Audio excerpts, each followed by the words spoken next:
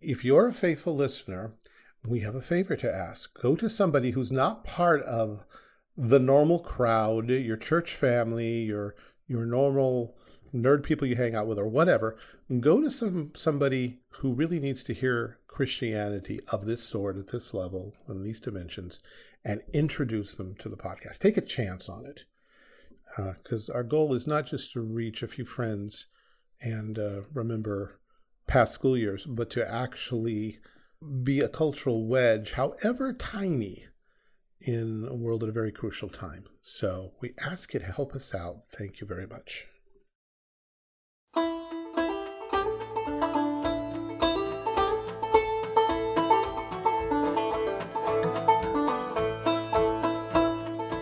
Welcome to Halting Toward Zion, the podcast where we limp like Jacob to the promised land and talk about life, the universe, and everything along the way. I'm Emily Maxon, here with Greg Uttinger and Brian Broom. And today we are continuing our conversation from last week about Noah. So last week we talked about how Noah saw the end of the world as he knew it. And today we're going to talk more about how Noah came out of the ark after the waters receded and had to build a new civilization from what he had. And there's a lot that the Bible doesn't tell us about what Noah had.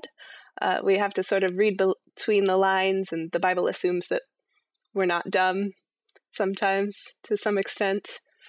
I always find it interesting that the Bible doesn't say that God lined up the animals 2 by 2 so that they would go into the ark in a neat line. Although that's how we always see the story playing out in the nurseries with the toys, right? We have the 2 giraffes, followed by the 2 hippos, followed by the 2 cats. And that's not at all what the Bible said. God told Noah, "Of every living thing of all flesh, 2 of every sort shalt thou bring into the ark, to keep them alive with thee. They shall be male and female. Of fowls after their kind, and of cattle after their kind. Of every creeping thing of the earth after his kind, 2 of every sort shall come into thee, to keep them alive." So Noah had to level up in animal handling and find all of these animals, bring them to the ark to bring them in. What else could Noah do? He could build a ship. Yeah. Did he have the box. practical guide to shipbuilding? He built a ship half the size of the Queen Mary, and creation scientists have argued for a long time as to whether or not he built it on dry land or in some ocean or something. But I think we have 2 possibilities. The world had never seen such a thing. The world saw them all the time. Either way, either Noah was a genius and a innovator on the order of Thomas Edison, or the world was used to getting around in huge boats powered by something.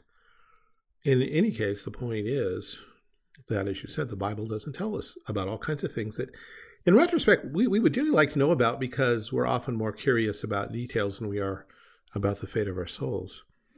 But here was somebody who was not a caveman, who's not an idiot. He came out of a world that had mastered metallurgy by the 7th generation and still had time left, and people living to nearly 1,000 years. What was that world like? And when Noah went into the ark, and here's a question that's always fun to ask people. If you were going on the ark, what would you take with you to use in your new world? And, well, let me throw it back at you, people. What would you take with you if it were our world? What would you take with you on this ark, whether it be a boat or a starship or whatever? Or what do you think most people would take? Basics of blacksmithing. Some instruction manuals. Instruction manuals. Yeah, The dangerous book for boys. that has some practical use. The thing is that most people don't think in those terms, and they often go to my laptop, my Ferrari, my whatever generation to be living in, whatever, my cell phone. Yeah, that's going to do you a lot of good. When all the cell towers are destroyed. There's no more internet. I know my own students over the years have asked, well, why didn't he take this or that? And it's often about on that level. What would he do with it exactly? How about a 4-wheeler? Okay, 4-wheeler. How long is the gas going to last? Well, it's solar powered. All right. When's it going to wear out and where are the replacement parts coming from? I think you were both much more on the nose when you talked about practical blacksmithing and handling dangerous physical situations. That's an obvious thing for Noah to have taken. He did have quite a bit of room, and he could take a lot of things. He could take technological artifacts, but books, information, especially about the basics of building a civilization, that would be useful. But since Noah was, above all, a prophet of the covenant, the most important thing he would take would be the word of God. And at this point, the Bible, such as it was, existed in 3 phases. The book of the generations of the heavens and the earth, the creation account, Genesis 1 and a couple of verses into the next chapter. And the book of Adam, which goes from there up until Noah's time, and then Noah's brief history of the world before the flood, later to be added to by his sons, and more particularly again by Shem. So there was already one writing, despite the claims of some well-intentioned Christians, and there were prophetic histories of what was important to God. And if God wanted us to know if they had electric light bulbs or starships, he would have told us. It's obviously not important to the overall drama of civilization or of the covenant of redemption, of grace. But what is important is that Noah, the one thing we absolutely know that Noah brought, aside from animals, is the book, because we still have it afterwards. And it's added to. So we can think in terms of the tech manuals, engineering guides, practical blacksmithing, dangerous, what's it called, the book? The Dangerous Book for Boys. Dangerous Book for Boys. Yeah, I have girl children, so I wasn't quite sure of the title. Yeah, well, there's another one for girls called The Daring Book for Girls, but I had it and it wasn't as good. Yeah, it was. And I remember that there were some, here's how to tell people's fortunes with cards. So I don't think my girls ever got that one. So, yeah, practical things, but Noah's concern would have been the gospel, the covenant promise. And that's what he would want his descendants to treasure and to learn and to master and to pass on. And obviously, they didn't very well. Because when we look at the post-Diluvian world, we see civilization springing up very quickly. Tigris, Euphrates, the Nile River Valley, the Yellow River, the Indus River Valley, some things that now are underwater that archaeologists keep coming upon. They could build huge walls and pyramids and ziggurats. They could do sanitation. The Indus River civilization is creepy, where all of the houses are exactly the same size and shape and oriented the same way. It's like something out of A Wrinkle in Time, where everything is uniform and nothing, no expression, no private expression allowed. But they could do or housing things. Development. Good point. So Noah would have been really disappointed, and he lived a long time after the flood, as did Shem, and they would have seen all of this with horror and regret and wondered, did I do something wrong or what? And yet the word of God survived. You all, being the nerds that we are, you may all remember an episode of the original Star Trek called Piece of the Action. I don't. You don't? Well, Just let me to tell you about clarify. it, Emily. Yeah, please refresh my memory. The crew of the Enterprise comes upon a planet that was visited a couple hundred years earlier by a previous Federation starship. And that ship came before the Prime Directive went into effect. So they freely discussed their past, their culture, their technology, and left behind a book on the gangs of Chicago. And this planet said, ooh, the book. And decided that this is how civilization should develop. And they began to recreate their society in the image of Chicago in the 20s. Gangsters, malls, syndicates, machine guns. Prohibition. The whole thing. And the interesting thing from our point of view is, aside from the fact that a book can shape a culture, is that Dr. McCoy, when he sees the book and understands what's going on, let's see, what's the quote exactly? McCoy and Spock are talking. Spock says, they evidently seized upon that one book as the blueprint for an entire society. And McCoy says, as the Bible. That was the 1960s, and Gene Roddenberry was anything but a Christian. Yeah. But whoever wrote that original script, and I forget who it was, at least there was still this idea that books can shape, form, create cultures, and that the Bible is the obvious example of a book that has done that in the past, so that any book that would do that is, in a sense, the Bible for that age and for that world. And I'd like your thoughts. Do you think that today, at the dawn of the 21st century, Christians actually think of the Bible in those terms? What say ye? Well, I think we see depends. something. Yeah, I think it does depend on what you mean. Even today, we see different, cookbooks or technical books that call themselves the Bible of crockpots, the Bible of these different subjects, which, well, I think it's terribly irreverent, but it does show that the Bible is supposed to be authoritative in some sense. But then again, I do think I've seen that trend dying out as I've gotten older. Brian, what were you going to say? Oh, just that it really depends on which cross-section of professing Christianity you look at. Because obviously in the Reformed sects, sect is the wrong word, you know what I mean, sections, denominations, tradition, we at the very least have a very strong stated belief in the sufficiency of the Bible as the authoritative book for Christian life and for human morality. But if you look at denominations that have embraced liberalism, such as the PCUSA, the ELCA, depending on which one you look at, they may have a stated statement of the sufficiency of Scripture, but it clearly is not lived out. And if you look at other traditions where tradition plays a almost primary role in comparison to the Scriptures, such as Roman Catholicism, at least in practice, it really depends on which aspect of public Christendom you're talking about. And we should hope that this would be at least one of the measuring standards for what determines the bounds of Christendom in the first place. But not always the case. And I think if we turn away from Christendom to culture at large, there's this distancing from the heritage of the white Anglo-Saxon Protestants. It's much more likely for someone to identify with the indigenous peoples or some other thing and say, look at how these people who had the Bible came in and oppressed everyone. I think that's much more the narrative you hear in the world today.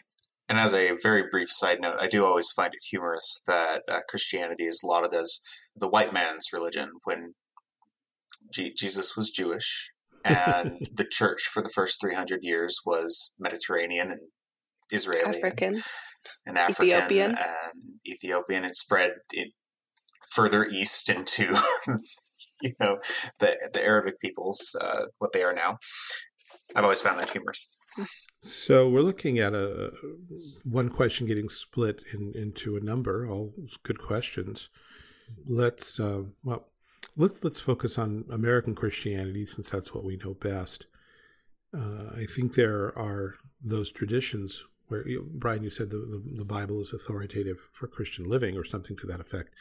The question then becomes, well, Christian living in what spheres or dimensions of life? You're talking about personal relations with your family and friends, maybe as an employee-employer. Are you talking about the wider world of civil government, of culture, art, science? Has the American church, of whatever stripe or color or flavor, really continued to insist that the Bible speaks to these things? Even in our own Reformed Presbyterian traditions, we give lip service to this, but isn't it true that far too often, if we try to say to Congress, the Supreme Court, "Thus saith the Lord," we get told by people with theological degrees, you can't make that appeal. You need to come at it from the angle of natural law. Is that your experience, or am I overreacting here? I think a lot of times I see people revert to natural law because it's much easier to make the argument and find common ground and move forward. I personally see some superficiality there, as you might expect. But yeah, I think the reversion is always to natural law and trying to find common ground that may or may not exist. As we talked about before, there ain't no neutral ground. Yeah. True. One of the things that I've noticed, at the very least, is in the Reformed Presbyterian tradition, of which I'm a part, the Westminster Divines, for instance, spoke very highly of natural law, and it fed into their determinations of the general equity of the Mosaic Law, for instance. And they, Calvin even, I would say, leaned a little heavy on Aquinas' writings to a certain extent. That doesn't necessarily mean, like what Van Til calls it, the what does he call it? Common ground? Is it just common ground in his writing? Point of contact. Point of contact. For him, points of contact. It doesn't mean that they don't actually have those points of contact. They can absolutely recognize the validity of things based on a natural law. Where the disconnect is in their philosophical underpinning of why they hold to that. Mm-hmm. And that's why I don't like the term noble pagan, because, well, obviously there is no they're such in the thing, outer circles of hell, right? Yeah, totally. Let's listen to Dante on this one. But you do get people who, even though they are reprobate, from an eternal standpoint, and we don't know that for sure because we can't have elect vision. Electrovision. Electo goggles, new from Wemco 2.0. We don't have those.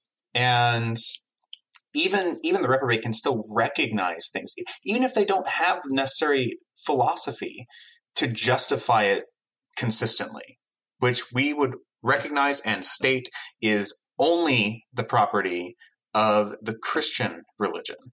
We're the only ones that have a truly consistent basis for living. But whether they hold to it consistently or not, they can still recognize it.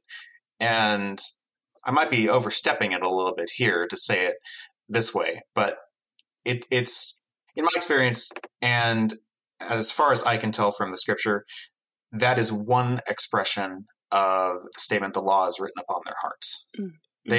They can recognize it.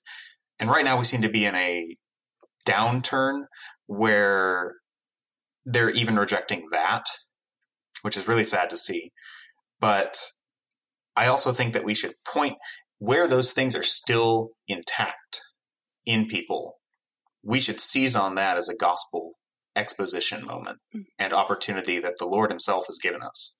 Yeah. Paul even says when he uses that line that you just quoted, that the law is written on their hearts, in Romans 1 and 2, it's there and they see it and it condemns them. Yes. Let me throw in a couple things here. First of all, what Paul actually says is the work of the law, the effect of the law, not that the law in its totality is there, because that's the whole point. Well, not the whole point, but one of the central points of the gospel, the new covenant, as it's described in Jeremiah and in Hebrews, is that the Holy Spirit writes his law cleanly, freshly upon our hearts. Mm-hmm. But insofar as, yes, there is this sense echoed in conscience, that Paul comes at it another way in Romans 2 of saying, if you make a moral judgment, you condemn yourself, because the moment you say that's wrong, you've admitted there's a right and wrong, and you've broken your own conscience, your own standards, so you are guilty. Traditionally, this has been referred to in Reformed theology not as natural law, but as natural revelation or general revelation. Mm-hmm. Natural law tends to be more of something rooted in Stoicism and then on through Aquinas and such, where there is something abstract in the universe itself and in the mind and logic of man that we can access without Scripture, and that is just as accurate than Scripture, and as you suggested, more commonly appreciated so that we can leave the Bible behind. I know that none of us plan on that, and that's sort of the point of all these questions. Because Brian said, yeah, that's not working so well anymore. People, things that in my generation were unheard of on moral terms, when I was growing up, I barely knew what homosexuality was. I knew it from the Bible, but you didn't see it portrayed nightly on television programs or Netflix. Abortion on demand was just becoming a thing.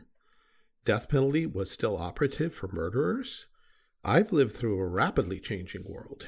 And the appeal of, but no, that's wrong, is finding less and less resonance as our culture degenerates. And so, back to at least the intent of my question, have we as Christians just kind of thrown up our hands and said, well, we have the Bible for ourselves, for our families, for our churches, and for basic, simple things, but it obviously has failed our broader culture because no one listens. So if we're going to interact with the culture, we have to go play on their turf, on their grounds, and maybe we'll do some good, maybe not. Are we equipping the next generation of Christians to interact with the culture based on Scripture rather than on something else? And this is, and we look back at Noah. Noah wanted his descendants to believe the Bible, such as they had it, and they didn't, and we got Babel instead. And just to drive home something that came to mind as you were describing that, the general downturn that we're seeing in the West, at the very least, isn't anything new. This all happened in Rome and in Greece, and all of this has happened before, and all of it will happen again. But rejecting the cyclical view of time. It's not anything new. It's something the church has addressed before and been quite successful in addressing.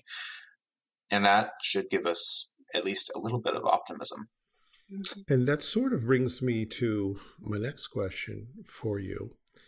This strange new planet in Star Trek fastened on the gangs of Chicago as their Bible.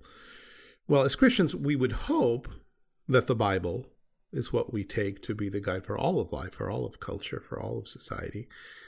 But if we believe that, and if reading and writing are so important because the Bible's a book that we have to read, then probably someplace along the line we should produce secondary books in the light of that, fallible human books, written by sinners, not inspired, but that nonetheless reflect in some measure the worldview of the Bible, and that can be wedges or bridges from a world that's falling apart, like Greece, like the late Middle Ages and Renaissance, like our own age, into the next world, books that can point to, again, as you say, avoiding a cyclical view of history, the next step up. We've slipped, all right, wise man, or the godly man falls 7 times and rises again. So I would like us to talk about books. And of course, no one here ever wants to talk about books. Oh, no, right? we hate talking about books. That sounds so boring. I mean, it's not what do you think we are, nerds? Brian was mentioning Rome and Greece, a collapse of classic civilization. And aside from the Bible, the great book that shifted people's thinking was Augustine's City of God.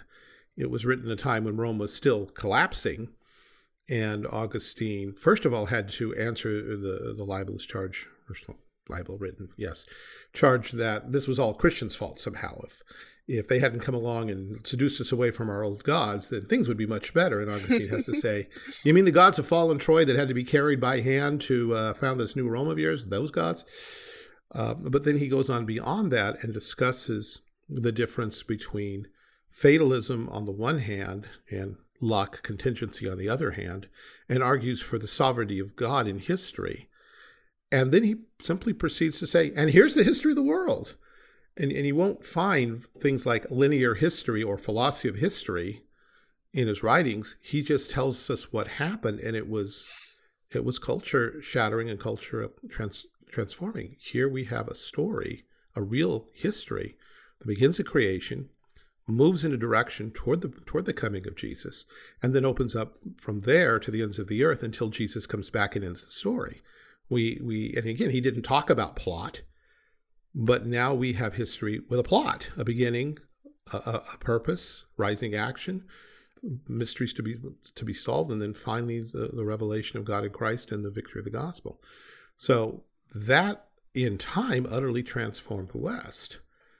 And you mentioned also, I think, the Middle Ages. We can look here at Calvin's great work, Institutes of the Christian Religion. And from that book, we get England, the Scotch Presbyterians, the English Puritans, the Anglicans, the American Pilgrims and Puritans. We get the Republic of the Netherlands, the Republic of South Africa, ultimately the United States in large measure. These were both culturally transforming books. And one question then becomes, one, have Christians written other books that have that same potential? Two, do they even think like that? And three, if you were stranded on a desert island or being rocketed by starship into a new world, what 3 books would you take with you? We will grandfather in the Bible, so we can all say that. Yes, we're going to take the Bible, obviously, we're Christians. Well, what else? So what are your thoughts, people? All right, let's go over the questions again. That was a lot. I don't remember what I said. So we are there books today that have been written along these lines? Do Christians look for such books? Do they read such books? And what books would you recommend to people who want to start thinking long term into the next several generations? So pick anything there that grabs your fancy. The Total Money Makeover by Dave Ramsey. I'm only half joking. In order to accomplish things, you need money. And in order to have money, you have to not spend it. You have to work, and then you have to spend it or invest it wisely. And that's how you build something that you can really use. And if you're very wise with it, that generations after you can use. And I think Christians often want to be super spiritual and say, oh, I'm not materialistic. I don't need a lot in life. But think what you could do if you used what you had in such a way as to get more so you can give more. I think that's a long-term thing. Yeah, well, that's quite good.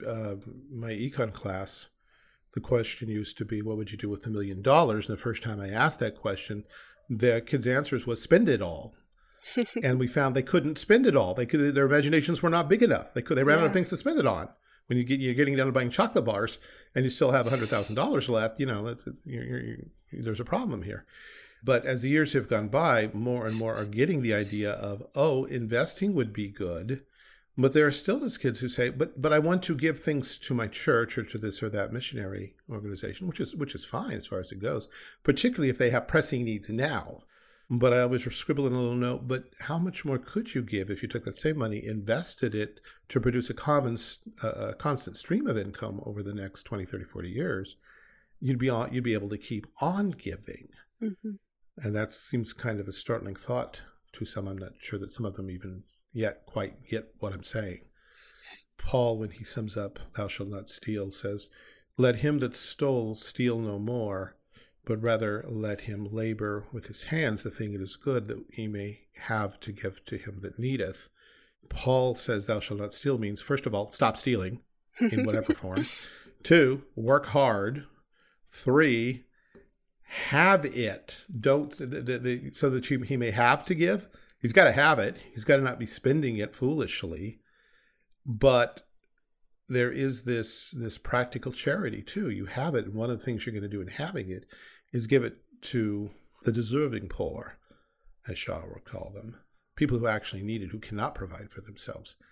So it would be nice if some Christian wrote some, and maybe someone has, and I'm just not coming up with it right now, or maybe some of the books that I know of just haven't received the credit they would do. But if it would be nice if someone could write a culture-changing book along those lines. So I think you are certainly onto something. What else, Brian? You got one. What book comes to your mind? Books that I would recommend bringing. It feels obligatory as well, but definitely Lord of the Rings has got to be on the list. And I have the 1-volume edition, so nice. It counts as one. It only counts as one. To quote the movie Gimli. Well, Tolkien meant it as one as well, so that is true. One book. Yeah, so that's true. And because these are technically 3 different books, even though they're in a trilogy, I will limit myself to only That Hideous Strength by C.S. Lewis.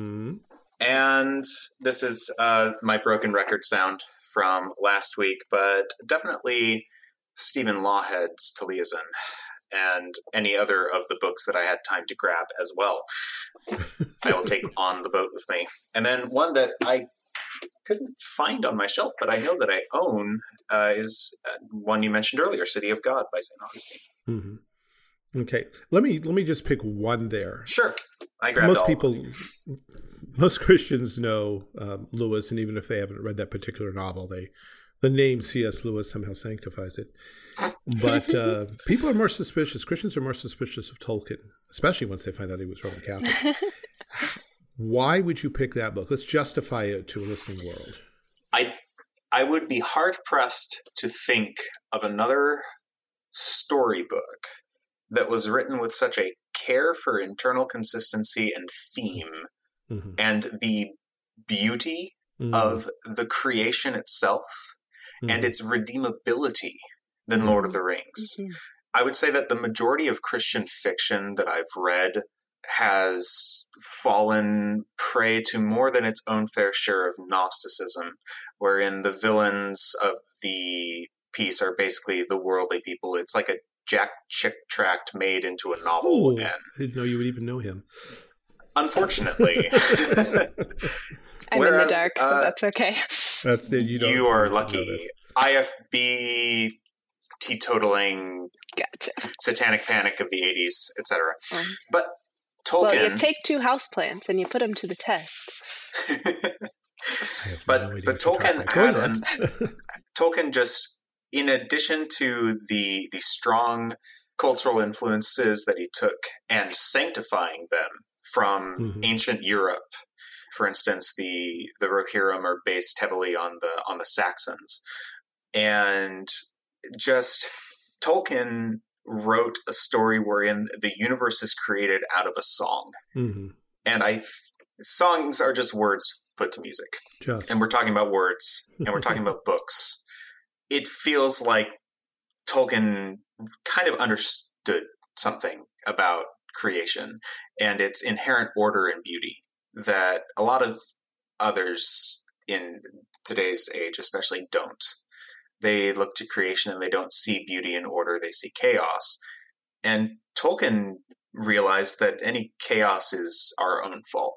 So that's why I would choose Tolkien. Go ahead. If I could just add to that, I love how in Tolkien's world there's such a diversity of beauties, that the elves have their beauty, the dwarves have their beauty, the men have their beauty, and the hobbits have the best beauty of all. But it's sort of this permission, if we're talking about using this to build a civilization, this permission to be different, to explore different ways of being beautiful. Absolutely. All right. Excellent. Thank you. And Emily, your choice is? I have, well, this one is not by a Christian, but I think it's important in a day where individualism might be lost. That's Jordan Peterson's 12 Rules for Life. Stand up straight with your shoulders back. That's the one of these 3 books that I've actually read. So these other 2 are caveated heavily. But I figured, well, I didn't exactly figure that Brian would choose 3 fiction books, but I struggle to read more fiction always. I always just find myself reading biographies and self-help books because that's what's fun to me. So I don't have any fiction here, which I recognize as a lack. But my next book is The Great Tradition. This is like a retroactive doing this, what we're doing here with building civilizations. This is a collection of readings on the Western heritage, what has shaped the civilization that we have. So if I were to board a starship and have to carry something that tells me, in addition to the Bible, where we came from, this is a book that I would take. It's edited by Richard Gamble, who was my academic advisor in college, so that's special too. And then lastly, I have this book that no one has ever heard of except for the people who gave it to me. This is called A Pattern Language, about towns, buildings, and constructions. And it's about making your ideas of beauty and community physical in buildings and things. and I look forward to reading it, except that it's very long. This is a problem because I'm only halfway through the Gulag Archipelago, and I don't want to read another long book. But, how about putting the Gulag on your list? Oh, that's true. I should replace 12 Rules for Life with that. I would vote for that myself, Yeah. But I've only read half of it, and I've read all of 12 Rules for Life, and I feel like I should have read something that I recommend. From my family, I get a number of other recommendations. My daughter, Emily, who is a medievalist, recommends the Aeneid, the Divine Comedy, and the complete works of Shakespeare in one volume. My youngest recommended all the technical guides you can think of, and something else that was really and a good solid book on poetry.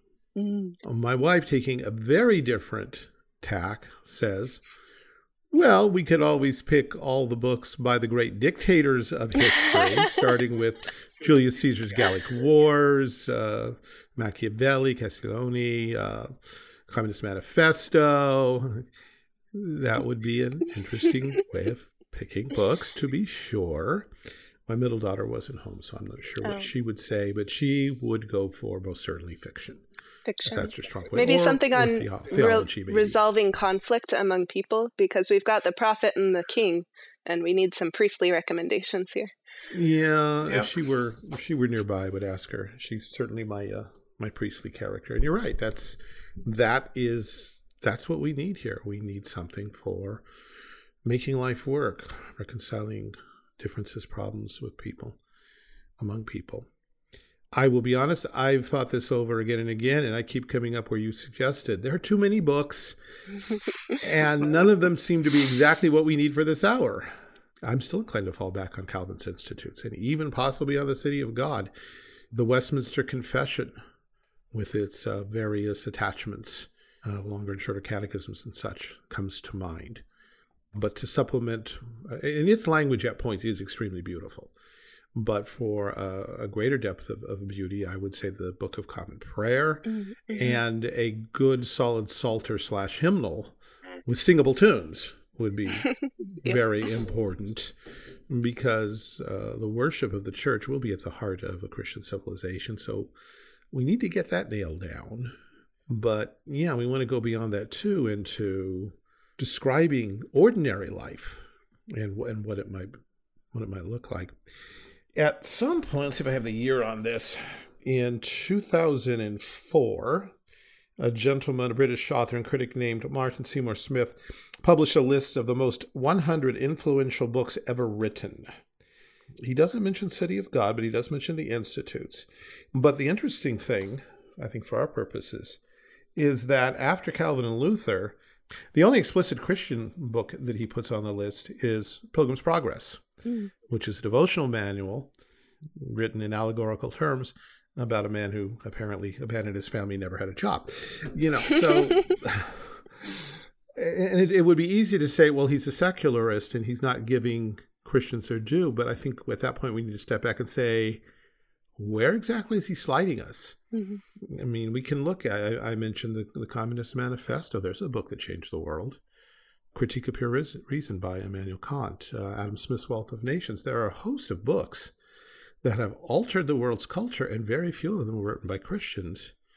And shall we chalk that one up too to God's predestination? God just hasn't predestinated any of us to be good authors, just as he hasn't predestinated he's going to save very many people? Or may that be a lack in our vision and understanding of creation? And maybe should we be working at reading more, reading deeper, and reading longer, and then maybe at some point actually writing something of substance rather than with an eye to just the next 4 or 5 years? One thing I would also suggest is taking an idea from a little bit later in the scriptures, in Exodus. We should not be afraid to, quote, plunder the Egyptians, because they, for the unbelieving line, mastered metallurgy, as you've so succinctly pointed out at the beginning of this episode, we shouldn't conclude from that metallurgy is now satanic. Right. Yeah. I mean, I specifically mentioned at the start of this that if you were going to be starting a civilization, you should consider bringing on the basics of blacksmithing. Yeah. Blacksmithing is not evil because the line of Cain figured it out first. Or because it has the word black in it. Oh no. We are part of the kingdom of light. Black is dark. Darkness is Satan's realm, right? Hey, we have had families question our use of the Lion, the Witch, and the Wardrobe in our curriculum because of the word witch. Mm-hmm. Not so much because there's a witch in the story, because we explain, no, she's the bad guy, but no, it says witch, and our children shouldn't be reading a book that says witch. But it's not so far removed from other American-rooted Christians who look at things and say, well, there's magic there. There's dragons there. There's elves there. They referenced wine.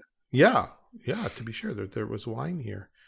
That guy smoked a pipe. That's tobacco. And this film is now rated R because people smoke in it.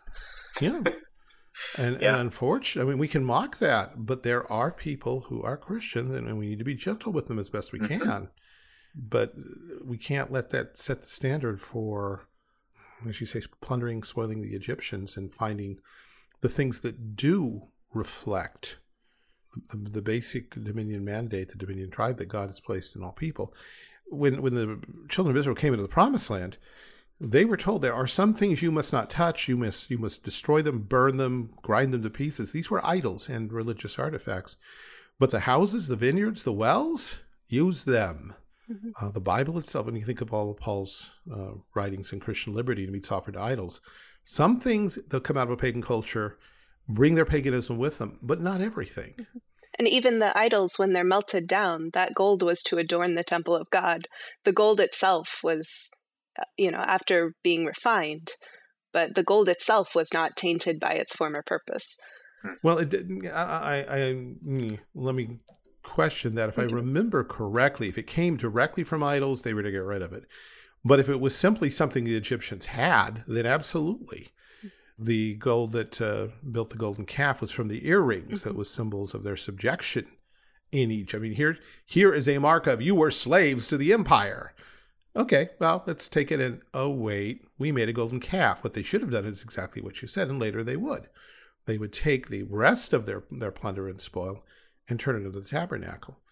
And there are Christians today, I think, who would be horrified at that. But that was from pagans. And you don't know where it's been. And you don't know what it's touched. And Paul's answer is, and don't ask. Yeah. Just use it. The earth is the Lord's and the fullness thereof. If it's not carrying its idolatrous qualifications on its surface, then yeah, it's usable. Melt it down and do something productive with it. Mm-hmm. And therefore, as Christians, we have to be particularly careful in the areas of worship, liturgy, and of theology, and in a broader sense of philosophy. But definite intervals and laws of Newtonian mechanics, I mean, even here, there's a danger, but the formulas work. The nice atheist grandma next door who makes the best apple crisp in the world, you can use her recipe. It's not tainted by her atheism. Let's get something that she's come up with and bless God's people with it. Mm-hmm. But the problem, of course, is all of this takes work, especially when it comes to books, because you got to read them and you got to process them, and you have to have the theological mindset to know what you're looking for. I have taken a lot of flack from one particular individual with regard to the books I require of my seniors, juniors and seniors. And we don't introduce these books at the lower grades to any great extent. But when you get to World Lit, we do Epic of Gilgamesh, Enuma Elish, the Iliad, the Aeneid, and then you get into the Middle Ages. We have Dante, we have the Norse mythologies, and I have been accused of polluting the minds of my students by having them read these things. Did they prepare hemlock for you to drink? Corrupting the minds of the youth and teaching. Anyway. And my response traditionally has been one of two things. First of all, we don't introduce these things until they've had 11 years of Bible, of biblical theology and systematics. and of actually reading the text of Scripture and getting it in their minds and hearts and memories. And secondly, I would rather have them read these things with me because they're about to go to college where they most certainly will be introduced to these things. And they better have read them from a Christian perspective first, or the enemy can play all kinds of havoc with their minds in these things. Paul knew and quoted the Stoic poets without apology, but he didn't let them determine his theology. And the warning, of course, is always be careful, be very careful. We're not as smart or as sanctified as we think we are. Yeah. And there's only one book that isn't, well, even the Bible was written by sinners, but it's inspired, so it gets a pass. But every other book in the world is written by a sinner, whether it's Christian or secular. It's just kind of comes with reading the job of discernment. And it's worth just reminding myself and you three and all of our listeners, one of the weaknesses I see in the Reformed Church is that we often forget that the Holy Spirit is active in us now. And that's partially an overreaction. I see it in myself a lot because I came out of Pentecostalism. So it's kind of like, oh, you're talking about the Spirit? No, ew. Wait, he's God. I forgot. I'm sorry. And we need to fight against that because he is co-equal and co-eternal with God the Father and God the Son. But God the Holy Spirit is in every believer and is there to provide us discernment. We should pray and ask for it. It's not a turn your mind off and let the Spirit do the discerning for you. It's, Lord, I humbly ask that you come alongside me and support me in this and give me the undergirding discernment to know what is right and wrong and to find the good things in this. James says God will give wisdom to him who asks for it sincerely. And the wisdom itself is predicated upon how much of the Bible we've actually read. Because on the one hand, as a response against your form of Pentecostalism, God does not just poof in new knowledge out of nowhere, but he will quicken and make use of whatever we've committed ourselves to learning and submitted to. So we want more wisdom. Yes, we ask, but we also read the Bible more. And in the midst of all this, one of the weaknesses that I find oftentimes, by no means universal, in the Reformed community is we don't know our Bibles well enough. We can't go back and forth, not as a matter of Bible trivia, but simply as a book we've read so many times that, of course, we recognize what to others are obscure references or quotations or allusions, because it's the language and the thought patterns we live and breathe. So as we close out talking about books, let's remind everybody to go back to the Bible, as Schaeffer would say in an old classic children's hymn said, back to the Bible, back to the Word of God. Schaeffer, we left him out of our recommendations. I almost grabbed the God who was there. Dang it. Yeah. How should we then live? That's relevant. Or Dr. Van Til. Yeah. There are a lot of people we could have added. And if some we add, because we just don't want to stir up a hornet's nest right now. But what about when he said this, and this? All right, we got that. Speaking of stirring up hornet's nests, I know I don't like him, but and I know that a lot of others don't, but one of my absolute favorite quotes is somebody came to Karl Barth and asked him, Professor Barth, what is the most profound truth from the scripture? What would you share? What is this deep truth? And he goes, Jesus loves me, this I know, for the Bible tells me so. Yeah. Well, to counterbalance that, when Dr. Van Til was asked by a Hollywood actor who was himself a Christian, John Quaid, Dr. Van Til, why do you say all of these incredibly profound things? And Van Til looked at him and said, because the Bible tells me so. Same Bible, what Barth got out of it and what Dr. Van Til got out of it were probably not remotely the same thing. I think they had a conversation or two about it. Once or twice. And we're talking about the Bible read in the context of the theology of the Church Catholic, not stuff made up in the moment of existential crisis. The real Bible, the Bible where God speaks to us in the power of the Spirit, but he also speaks to every other believer, so that what we get is a covenantal communal message that is objectively true and that we can verify by appeal both to Scripture and to the writings and lives of those who've laid down their life for the faith. And that seems like a good place to stop. It does. I think we'll skip recommendations unless you have something that's not a book to add. I do have a not a book recommendation, and I'm glad that I didn't give it last week. One, I would recommend this movie. Just check the Parents' Guide. I think there's some strong language in it. But Jojo Rabbit, directed by Taika Waititi, I've heard good things. Is actually a fantastic movie. I saw it on the advice of a friend who had gone to see it, and it is brilliant and hilarious and heartbreaking and all of the emotions at once, basically. It kind of, like any movie that is a comedy set during World War II, it can kind of flip-flop on you really quick.